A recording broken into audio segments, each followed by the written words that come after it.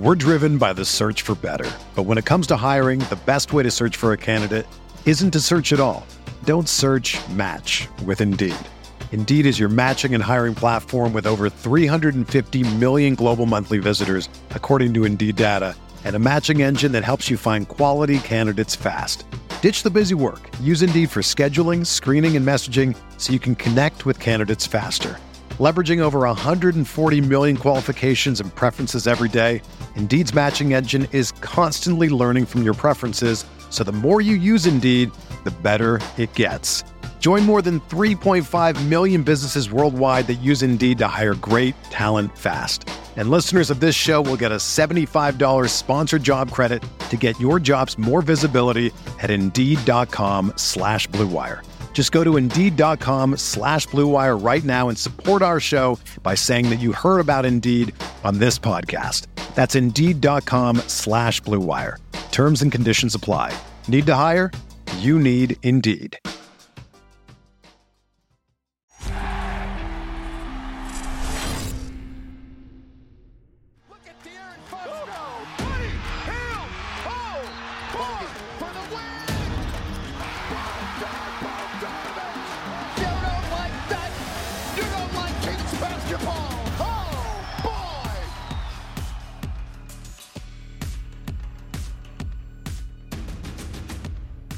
Welcome to the Purple Talk Podcast on NBC Sports California, brought to you by Wendy's. I am James Ham, and joining me on the road from, I don't know, how do we call this, the lovely city of Memphis? I don't know if we can call it that, right? Mr. Doug Christie. What's happening, big time? All is well. All is well? Are you getting some barbecue out there?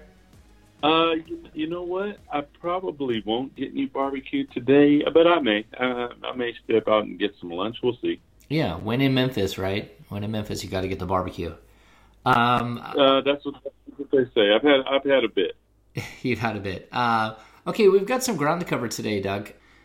First and foremost, the Sacramento Kings are coming off a very tough loss on Thursday evening. They dropped a game to the Oklahoma City Thunder, and then Doug had to board a plane and fly to Memphis. The Memphis game is probably, to date, the biggest game of the entire season for the Sacramento Kings. They trail the Grizzlies by 4 games in the standings with 24 games remaining in the season.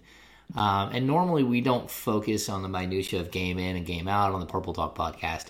But Doug, the Oklahoma game, I know the foul issue was one thing, but for me, this team keeps bringing up playoffs again, and I'm okay with them bringing up playoffs. I think everyone needs to have goals, and if you're not planning for something, what is the thing? Failing to plan is planning to fail. So if you're not trying to get to the playoffs, then I have a huge problem. Because it's not like this team is going to look a whole lot different next year, most likely. But to have a team on the ropes, to be up 19 points in the third quarter, to have all the momentum, and then to lose the game the way that the Kings did, I was very disappointed. And to me, it was you only get so many lessons in a season, and the Kings need to stop having these situations where they have to go through something in order to learn. And I think this one, you could even say they've done this a couple of times this season, and maybe they haven't learned. And so I was frustrated with this loss. Where are you at with the loss to OKC? I mean, the loss to OKC was tough. I'm not extremely harsh on them. I think that it started, in my opinion, I thought that and not an excuse, I thought they got a horrible whistle last night, to be honest.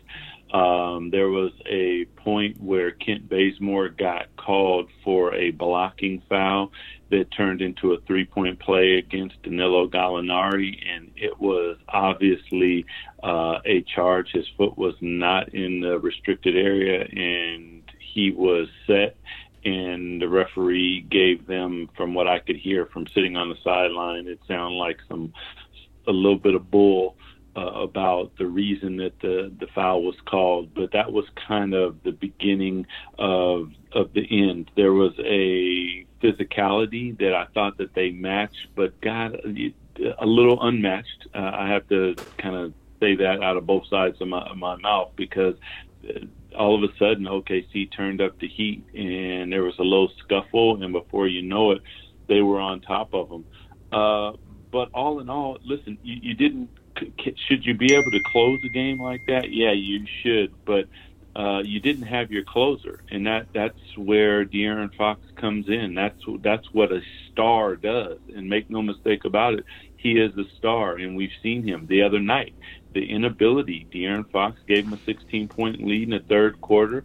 They were unable to keep the lead. He had to come back in, and he didn't come back in and run the show. He came back in and dominated and won the ball game. And that's what would have most likely happened last night had he had the basketball.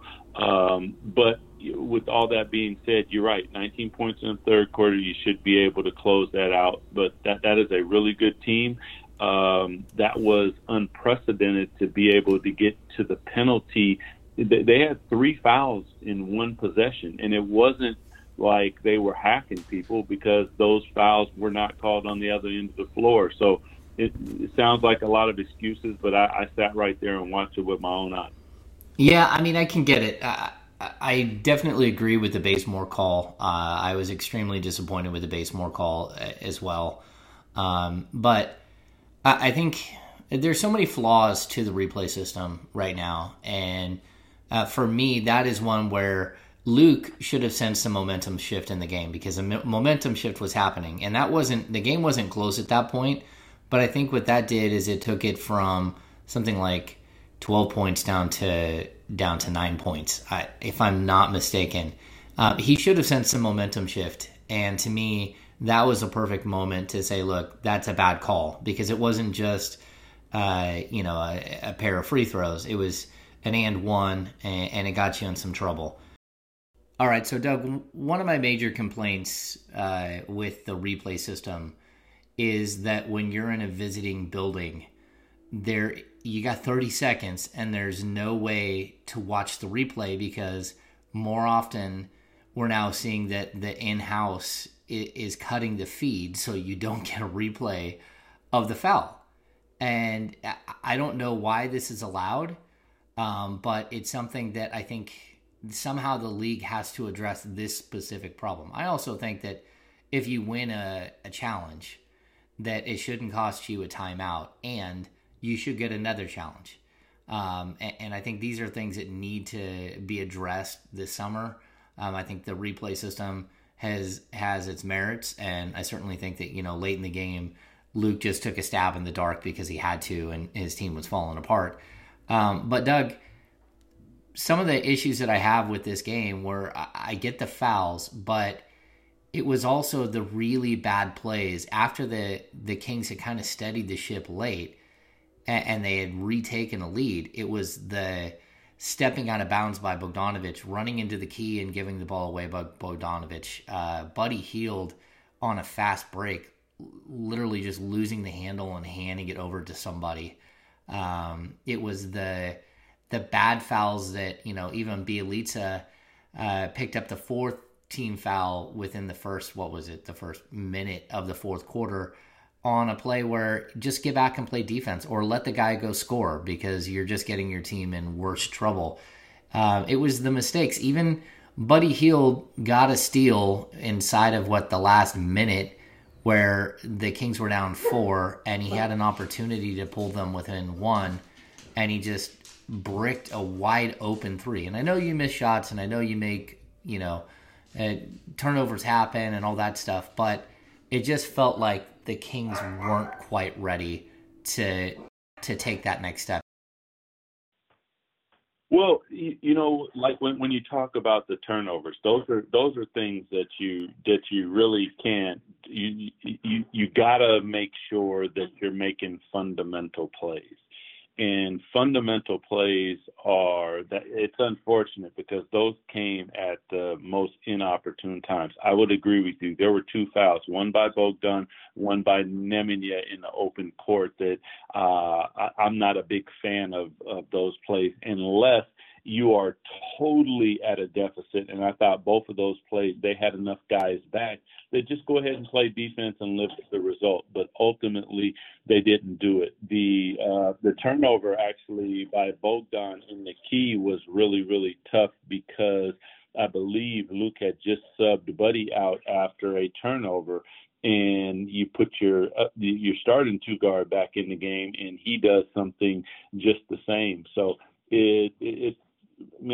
I won't necessarily say learning because you're right. These are things that they've went through before, but that's why you have the ball in your stud's hands of De'Aaron Fox. But he was unfortunately not available for those guys last night, and it's tough, man.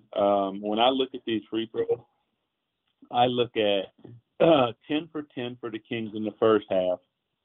And I look at 4 for 4 for the Kings in the second half. But in the second half, this is a OKC team that went to the line 23 times and made 19 of them. That's a disparity. It wasn't that they were that much more physical on the offensive end. There were fouls that were being called that were made on both ends of the floor. And it's part of the NBA, man. It truly is. And the Kings' response just was not enough in that particular instance. And you got to match the physicality, especially versus a playoff team that played playoff basketball last night. All right, Doug, let's take a second here and get a little bit from our sponsors. First of all, Wendy's has been so great to us over the last couple of years. And again, go visit the new Wendy's in Auburn. It's a nice new building and definitely good stuff there at Wendy's. But also, we got BMW on board. BMW is going to, me and Doug are going to be riding around in really, really nice BMWs. I swear that's going to happen. So let's roll that commercial right now. No matter who you are, no matter where you're going, no matter what's next, there's an X to take you there. Lease a BMW X5 xDrive 40i for $719 a month.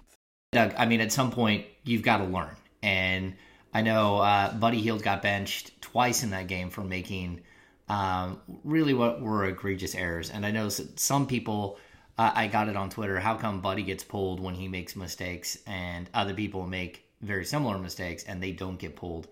And I think it's a track record of making similar mistakes that cost Buddy in those situations.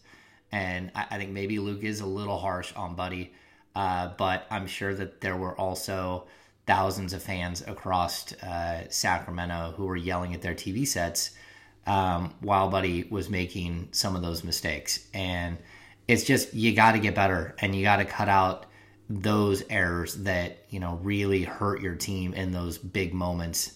And I hope that Buddy can do that. But it's about, I think, a little bit of living in the moment, right, Doug? You've been in those situations. You have to be laser focused. And when you get to a point where, again, they came into last night, they're down 3.5 in the chase for 8. If they win that game, they're down 3, and then they go into Memphis on Friday night, and you get an opportunity to cut it to 2. There is no margin for error for this team. They've put themselves in a situation where they lost way too many games early in the season, and now you're trying to bail water and trying to catch up. And so again, the margin for error is gone. They are playing better basketball. What are they, 9-6 over the last 15? But they gave one away. And I guess, Doug, I'll shift to this. How big is the game against Memphis? Is this a do or die? Is this the last ditch? If they lose this game, they're in huge trouble. If they win this game, then they've got a shot again. So if you would have told me on this road trip that the Kings were going to go 3-4, I would say that's exactly what they need to do. So last night, by beating the Clippers, you were playing with house money. So you didn't probably expect to beat the Clippers, and you would have said, okay, you have to beat OKC. So right now, pretty much, in my opinion, it's a wash. Get greedy. If you got greedy and swept the trip, well, yeah, that would just be absolutely fantastic. I don't think anyone necessarily thought that they were going to sweep the trip. I will say this. The games that you are playing against Memphis, against the Blazers, against the Pelicans, against the Spurs, because all of those guys are in front of you, those are all games that are absolutely must-wins if you have any chance of moving up in the standings and really making something happen. And you face those teams multiple times. The Suns, who just lost Oubre, now are down. The Grizzlies are down without Jaren Jackson Jr. They have lost 4 in a row. And Brandon Clark. And now Brandon Clark's out in a couple of weeks. Yeah.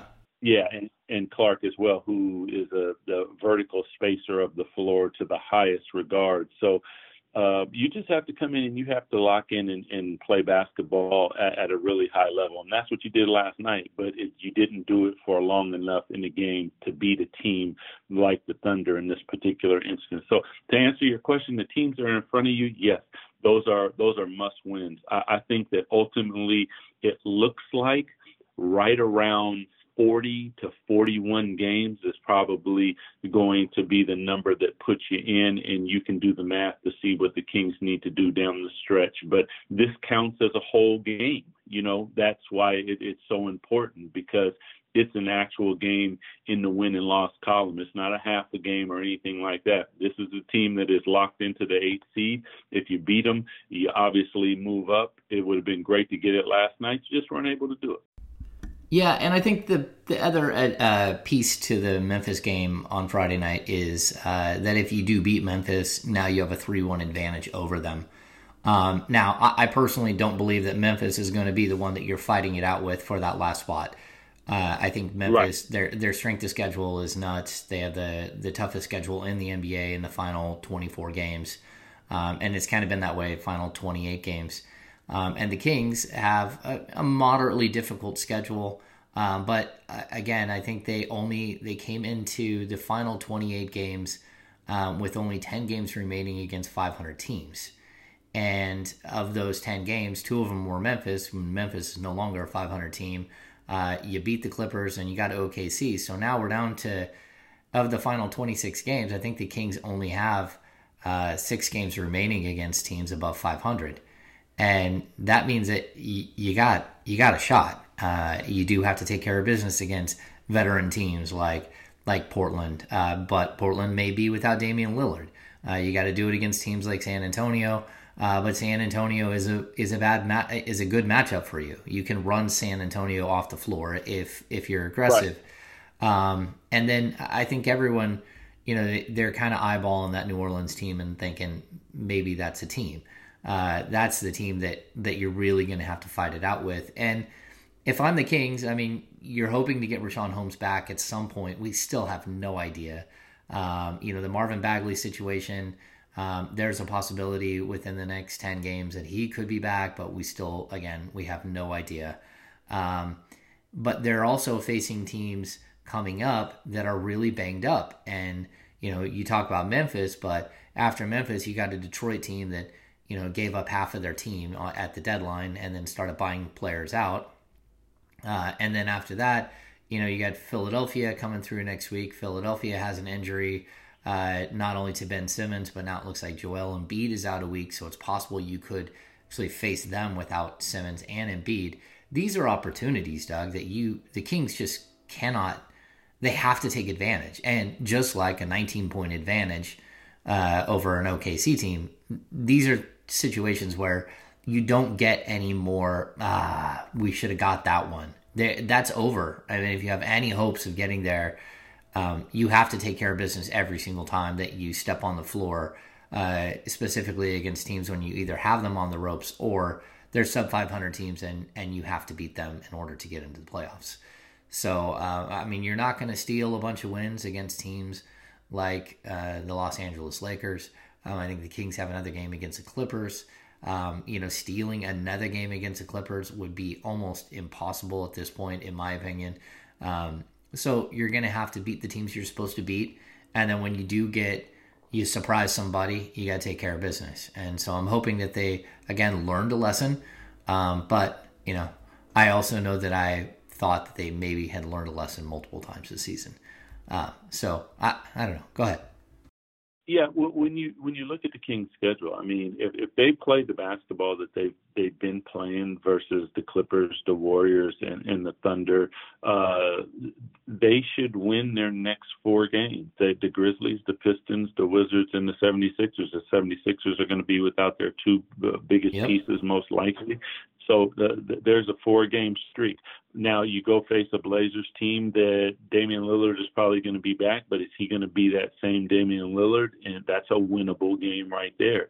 So, and you just for them, and I know that this is what Luke is doing and what the team is doing, but you and I, this is what we do, and we have to talk about it. They're not really worried about that. They're worried tonight's game. And that's how you have to micromanage a situation like this.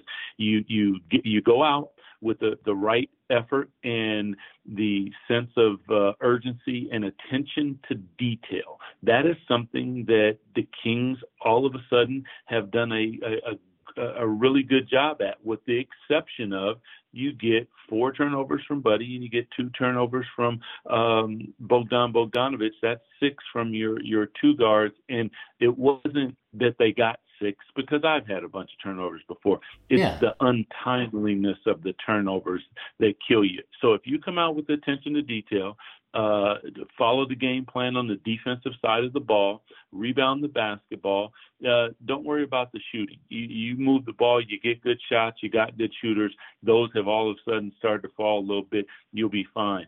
But will they do that consistently enough to garner the wins? And if they do, on March 5th, the Kings will be 4-0 since the last time you and I had talked.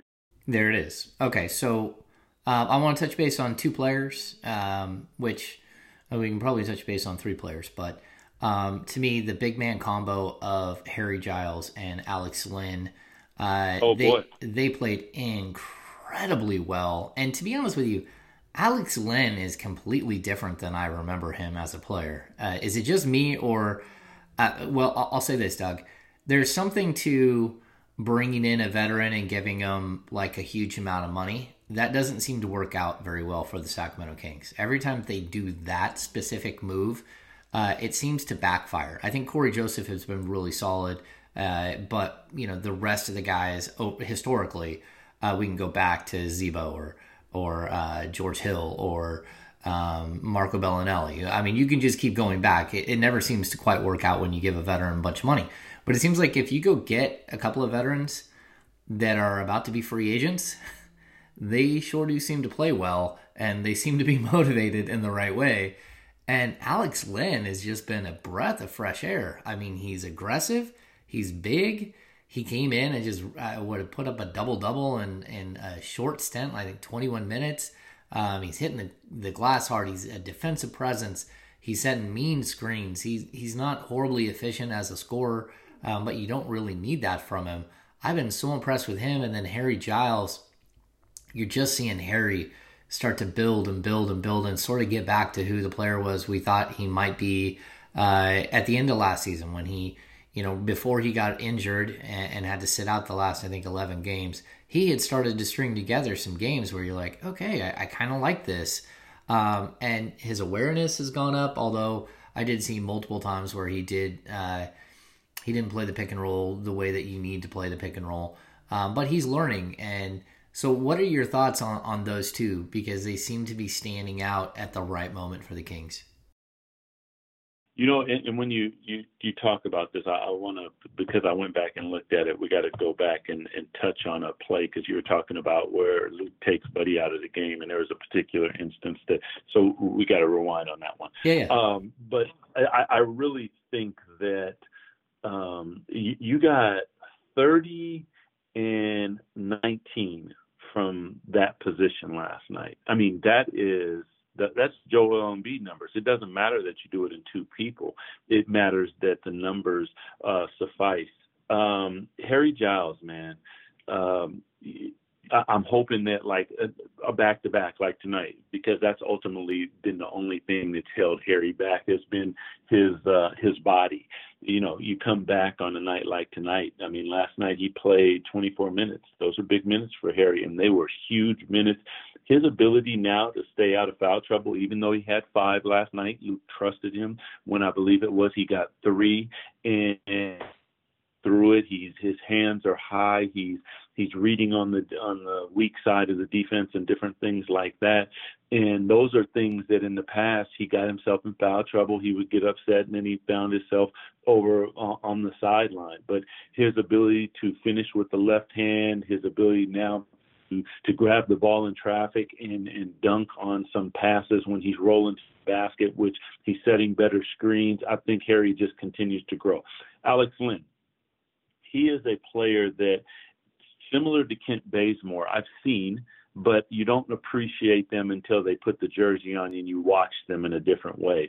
Watching Alex, his ability to be able to protect the basket, his aggressiveness, his chafeness, meaning there's some toughness in what he does. Yep. The swatting. One thing that I love, and we've seen this from guys like Tyson Chandler, is if he can't get the rebound, he tips the ball out, and it's created extra possessions for the Kings many, many times. So, man, I would tell you, can you imagine Rashawn Holmes back in there and you got a 3-headed monster of guys that you can just roll out and roll at people? Wow. Yeah, they both of those guys, listen, hats off to them. They've been fantastic. We didn't know what we were going to get from Alex Lynn. It's been spectacular, and I mean a big tribute to Harry Giles because he's come through a lot. The kid has worked his butt off. He's earned the trust, and I think that is the biggest part of what we need to recognize, because it necessarily wasn't there at the beginning of the season. And whatever people want to say, you can, from a lot of different reasons, from not being around the summer, not playing summer league, and all these different things, being injured, all that. He's earned the trust of Luke Walton, and Luke Walton trusts him. And I think that speaks volumes to not only who the kid is, but the type of talent that he has and what he's willing to do to earn himself some minutes. Okay, so I'm gonna hit, before we get back to the Buddy situation, I'm gonna hit 2 quick things here. I'm gonna clarify Harry Giles' contract situation so people understand what's going on. I was under the understanding that the most the Sacramento Kings could offer was a one-year $4 million deal. It turns out that I was incorrect with that. They can offer him a multi-year deal, but it has to start at the 1 year, $4 million. And then it can go up 8% per year. So they could offer him a 2-year, $8.32 million deal, something like that.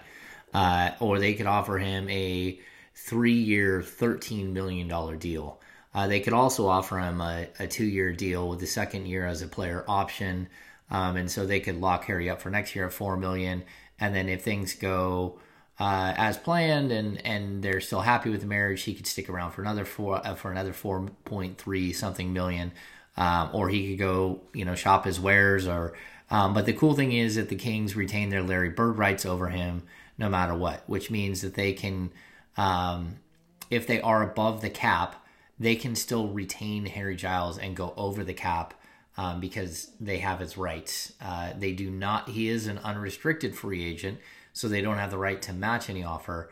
But people who are watching Harry Giles kind of explode and have this great coming-of-age moment here in the second half of the season, I think you still have to understand that Harry Giles is a player who has had bilateral knee ACL tears.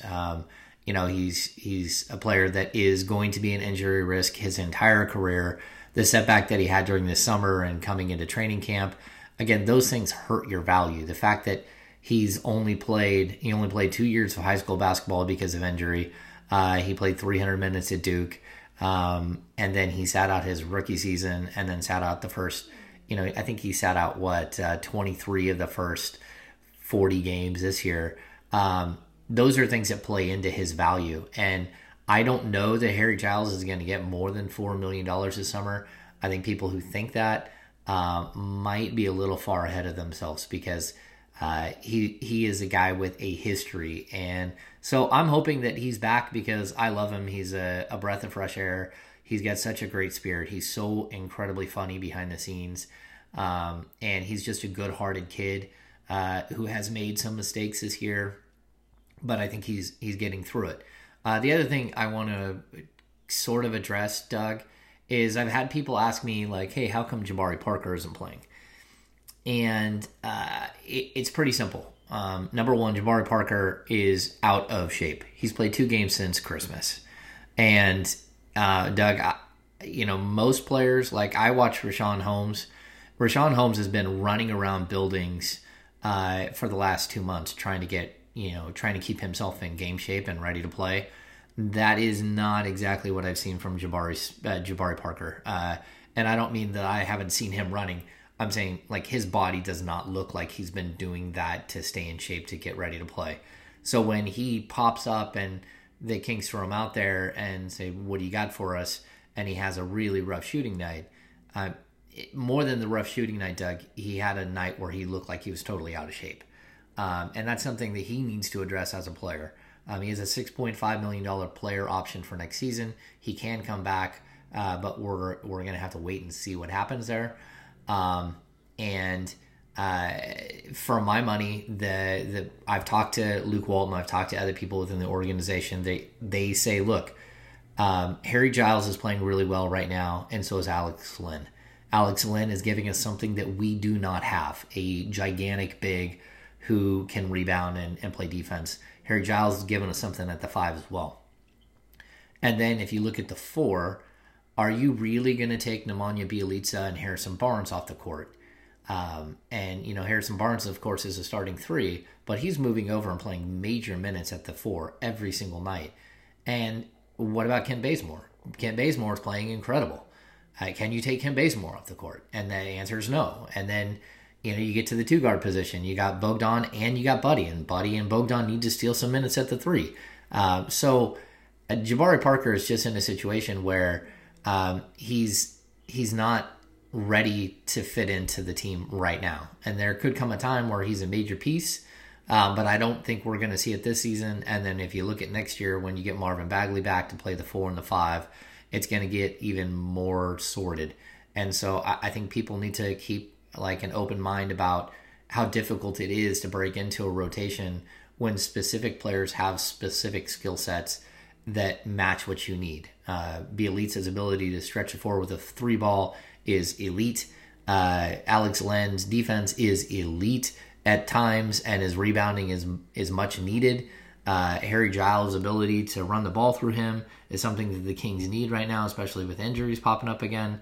And Harrison Barnes is really one of your most solid veteran pieces that helps you in ways that people just don't understand.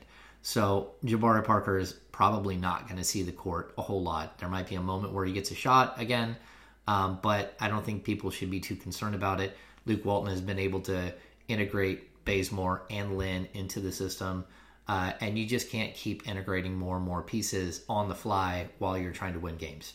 Do you get all that, Doug? I mean, like I just spouted a bunch of stuff there, but all of that makes sense? No, it goes right into what I was going to say with Buddy. So to break down what I went to the gym the other night and Jabari was there and he had one heck of a workout. But to your point, it has to also be, I don't know what extra work, but it's running stairs. It's all the extra things that you definitely have to do, which puts him behind the 8 ball, because also there's defensive schematics. And make no mistake, he's not a necessarily lockdown defender. Can he be a good team defender? Yes. But Kent Bazemore, fantastic defender, both individually and team. When you talk about Alex Lynn, the reason that Luke Walton can play him is because he's been fantastic on the defensive end of the floor, which leads me to the point of Buddy. The particular play that I'm talking about was at the 4:49 mark.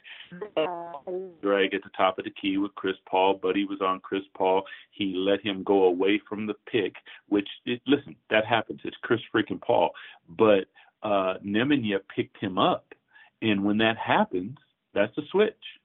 Buddy went with the ball. Belly went with the ball. You kick it back, and you got Gallinari knocking down a 26-foot three-point shot that put them up 98-97. And it's not in I've been in those situations because as a guard, I had to learn that these are mistakes at certain times of the game that they can't happen. The problem is it was happening with both of your two guards, so then you had to put in Kent Bazemore, who locks in and on the defensive end isn't making a lot of mistakes. These are communication errors. That's why when you talk about Jabari, he's not only learning the offense, but he's also needing to learn the defense. The same thing with Alex Lynn, but Alex is really good on the back end. He's talking. He's being in the places that he's supposed to be. He's willing to sacrifice himself and give up of his fouls. And this is more of a guard-oriented league that we're in. He's doing the one thing that you need a big man and the Kings need a big man to do. That's rebound the ball. That's the end of the defensive possession, and he did it at a high clip yesterday. So when you're talking about, well, is Luke being listen, when we look at these games now, because we're getting close to the end, they're going to be won on the defensive end of the floor. And that's the one thing that I've heard Luke, and I think that you've heard him and the fans have heard him talk about, is the ability for guys to lock in on the defensive end of the floor. And that's a possession that just absolutely cannot happen. There has to be a high level of communication, and there can't be excuses and my bad and all that type of stuff. Will it happen from time to time? Yeah, but it can't be something that's continuous. Otherwise, that's what you do. Yeah, I've gotten taken out of the game for those reasons. And as I got older, I didn't, because hell with that. I'm not making a mistake. So I just want to say that. Yeah. And there was also another play where I know Chris Paul dribbled into the key, and Nemanja went with Buddy, and they kind of screened him off. And then Buddy just let Chris Paul walk away from him 5 steps and then just pull up and hit an 8-foot jumper on the baseline. And it was one of those moments where you're like, what were you doing? What exactly were you doing in that situation? Like, there's no reason to leave Chris Paul. If you're a 6'4" Buddy Hield, Chris Paul will not rise up and shoot over you because he's only 6 foot tall. If you're on him, he's not going to shoot, but he's crafty and he creates space for himself. And I just watched him kind of do his little waddle out, and Buddy just kind of watched him and like, hey man, are you going to pick him up, or are you just going to watch him shoot that 8-foot shot? And of course he pulled up and hit the 8-foot shot. And it's those little moments that it's attention to detail, Doug. That's what we keep hearing from these guys right now, is attention to detail, turning the ball over, missing wide open shots. I know, again, players miss shots, but those are moments where attention to detail has to be at its height. Yeah. The missing shots thing, I don't mind. But now, when you say attention to detail, effort is one thing, and I'll never question. But he gives effort. No, I agree. He totally does, and that's what I love about him, because it doesn't matter. He puts it behind him. He goes, and Bogdan, all of them. But now, as you say, attention to detail, these are the little things. And listen, these guys aren't the only ones. Fox does it sometimes. Yes, he does. We've even seen Corey Joseph do it sometimes. It's part of being a team and making mistakes. But these aren't the times for those mistakes, because if you make those mistakes, you're not going to get to where you want to go. That's why you're in this position, because if fans don't see that the Kings have the ability to win games. I mean, you got your best guy out and you compete against this team. If De'Aaron had been in, and you even leave Marvin out, but De'Aaron is in. But right now, the Kings are probably fighting for the 7th seed, to be honest with you, maybe even higher, because they have the ability and they have the talent. They have not played up to it, and a lot of it is what you and I just talked about, is attention to detail and those type of things. And right now is not the time to fall apart in that part of the game. Yeah, I mean, it's on each individual to be focused and laser focused on every single possession. And I know the Kings were really good early in that game. Their assist to turnover ratio was nuts, but they ended up with, I think, 15 or 16 assists as a team. And that just, a lot of those were inexcusable. Alex Lynn made a couple of mistakes where he just had the ball taken from him or swatted out of his hands, which, can't happen. But, again, your lead guards. And Doug, Corey Joseph, he's just been a pro the whole season, and he just keeps playing, and he just keeps helping out. And Luke talked about, his 3 veterans that are really playing major minutes in Corey and Harrison and Kent Bazemore. And he said this group of 3, they just help solidify everything. We have a young team, some of these, or an inexperienced team, but these guys are they're people that you can rely on to not make mistakes in crucial moments. And so I think that that's a good thing. And I understand why he would do that. Now, before we go, Doug, I wanted to get to one last thing. You did go to the Kobe memorial on Monday, yes? Yes, I did. Yeah. And the Kings went as a team. And I just want to, I know this has been, you and I have not talked on the air about this. I know it's been a horribly emotional month for Luke and for a lot of people and for yourself. And I just, what was your takeaway from the memorial, since we have someone here that was actually in the building and got to experience that? It was really spectacular. I mean, and I'm talking from Beyonce to Alicia Keys to just to pay tribute to Gigi and Kobe. But the toughest part for me, just I'm speaking for myself individually, was to watch Vanessa get up and eulogize.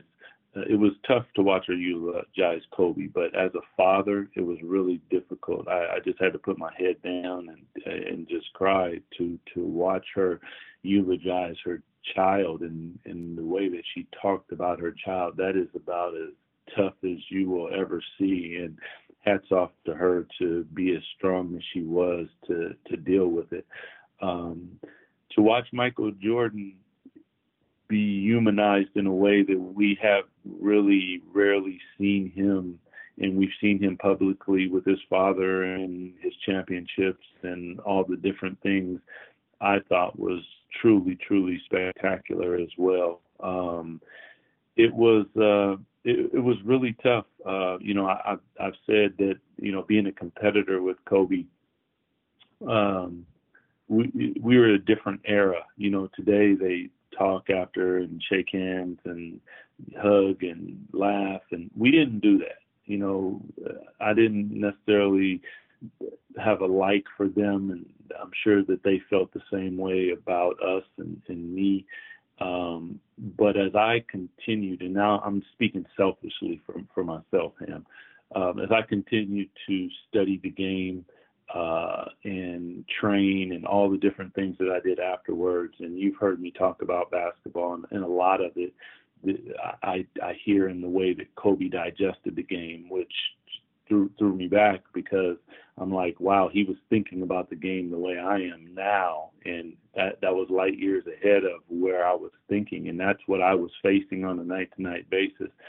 And what makes me truly, truly sad is that I will never get the opportunity to sit with him and have those conversations, because I think the way that we see not only the game, but we see training, we see player development,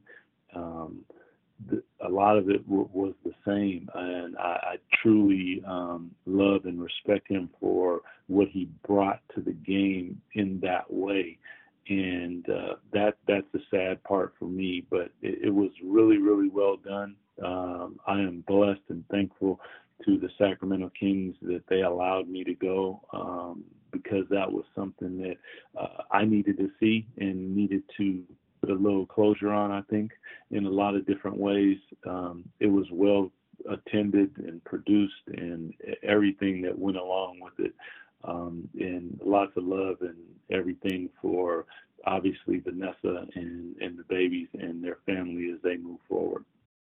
Yeah, Doug, it's funny. You and I have had conversations about this off the air, and you've shared personal stories, which I will not share. But I felt strangely, that you needed closure. And so I'm glad you were able to go and get that. For those who don't know, Doug and I are friends. we do have lunch quite often. We talk about things other than basketball. And I know that the Kobe situation hit everyone in different ways. Again, in, what was it, December, Doug? I walked out of Folsom Prison, and with the team, the Kings had gone to Folsom Prison, which was a really interesting event. But they take your phones. We walk outside. You turn your phone on, and David Stern had a brain hemorrhage while we were inside, and from everything that we knew, even that night, it was probably going to end the way that it did end, with Commissioner Stern passing away. And to sit down, when I got out, I drove home, and then I talked to my boss, and to write an obituary of sorts, even though he hadn't passed, was hard. It was very, very difficult to do. And then, I was here at my house, working on my house on that Sunday, and I got one of my editors called and said, "Are you seeing this?" And I said, "Seeing what?" I was busy. I was hanging mirrors in my bathroom, Doug, and you turn it on, and it's right there in front of you, and it's like this incredibly sad thing.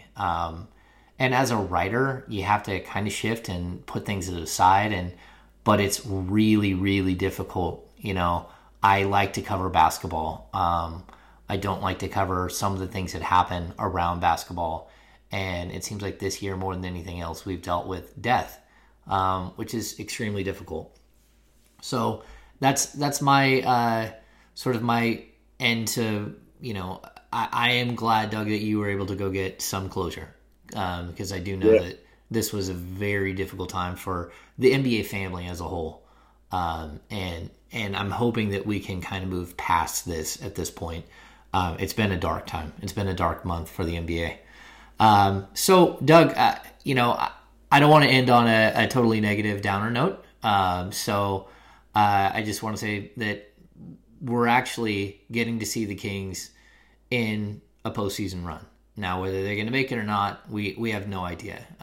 You can keep your fingers crossed. I've never got to see the Kings make the playoffs in my decade of covering the team. But let's just end with this, Doug. Do you think they're going to make it?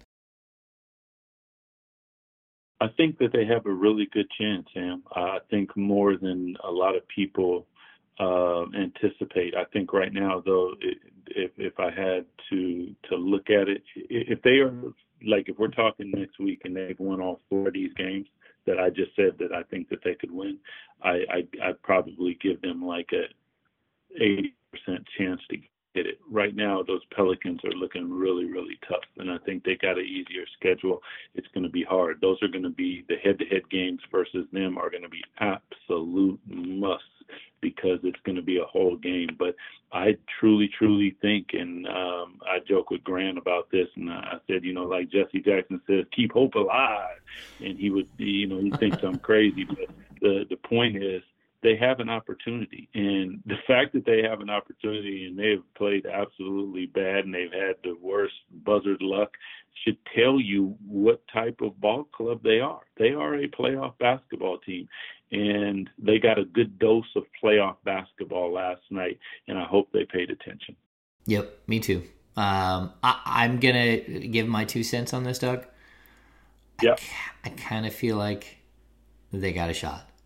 I do. Yeah. I feel like they got a shot. And I've covered a lot of moments where you're like, oh, maybe. I feel more comfortable with this team where they're at right now than I did with the team last season, because I thought a lot of what they were doing was smoke and mirrors, and I thought it was fun, and I thought it was entertaining, and I thought they had a chance. But I also know that when the chips are down in March and April, you got to have something more than just run. And this year, I kind of feel like they have more than just run. And you know what, Ham? And this is what I hate about social media and all of that. That's what Luke got killed for early on, because he was trying to tell people that defensively we have to build a team that is able to compete when it becomes time. And now all of a sudden they're having both. They have the ability to get out and run, but they're also getting stops, and they got some defensive lineups that he can throw at them. And that is the quality of basketball that he has been looking for. Listen, it took a long time to come. I think personally a lot of that was based on the injuries. You can look at it however you want, but I would agree with you. They got a chance, and that's all we can ask for as fans. So you're saying there's a chance. All right. That's that's going to do it for this edition of the Purple Talk podcast. Special thank you to Wendy's, our sponsor, and also to BMW for jumping in the fray and becoming a new sponsor of the Purple Talk podcast. We'll be back next week. We have our King of the Day, and our King of the Day for next week is none other than Corey Joseph.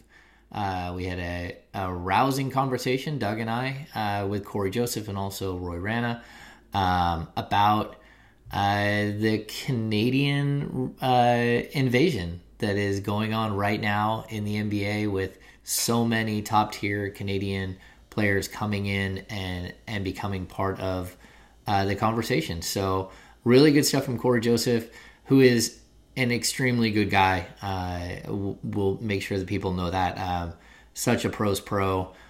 Really, really good to get to know a guy like him. He has a way about him that's different, and I dig it. I think he's a perfect guy to work with De'Aaron Fox as he's going through this crucial building point in his career.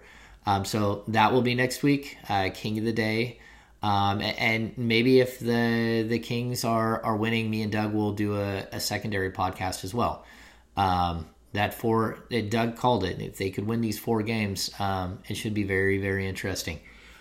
So again, that's going to do it for this edition of the Purple Talk podcast on NBC Sports California. Brought to you by Wendy's. We'll see you next week. Okay.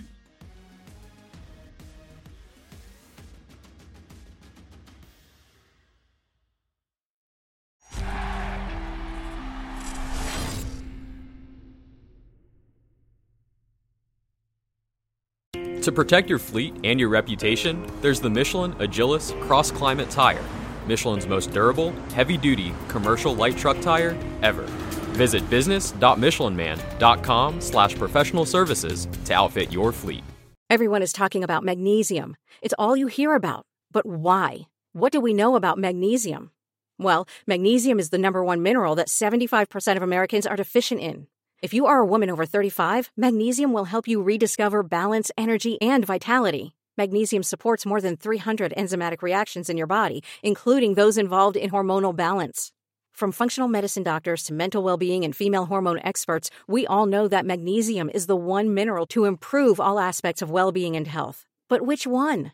Magnesium Breakthrough from Bioptimizers, the trusted choice recommended by leading experts with 7 best-absorbed forms of magnesium to ensure your body receives the support it needs for overall well-being. Go to bioptimizers.com/balance today and use code BALANCE10 for 10% off. Support your journey to wellness at bioptimizers.com/balance. Magnesium Breakthrough from Bioptimizers, your foundation to optimal health and vitality.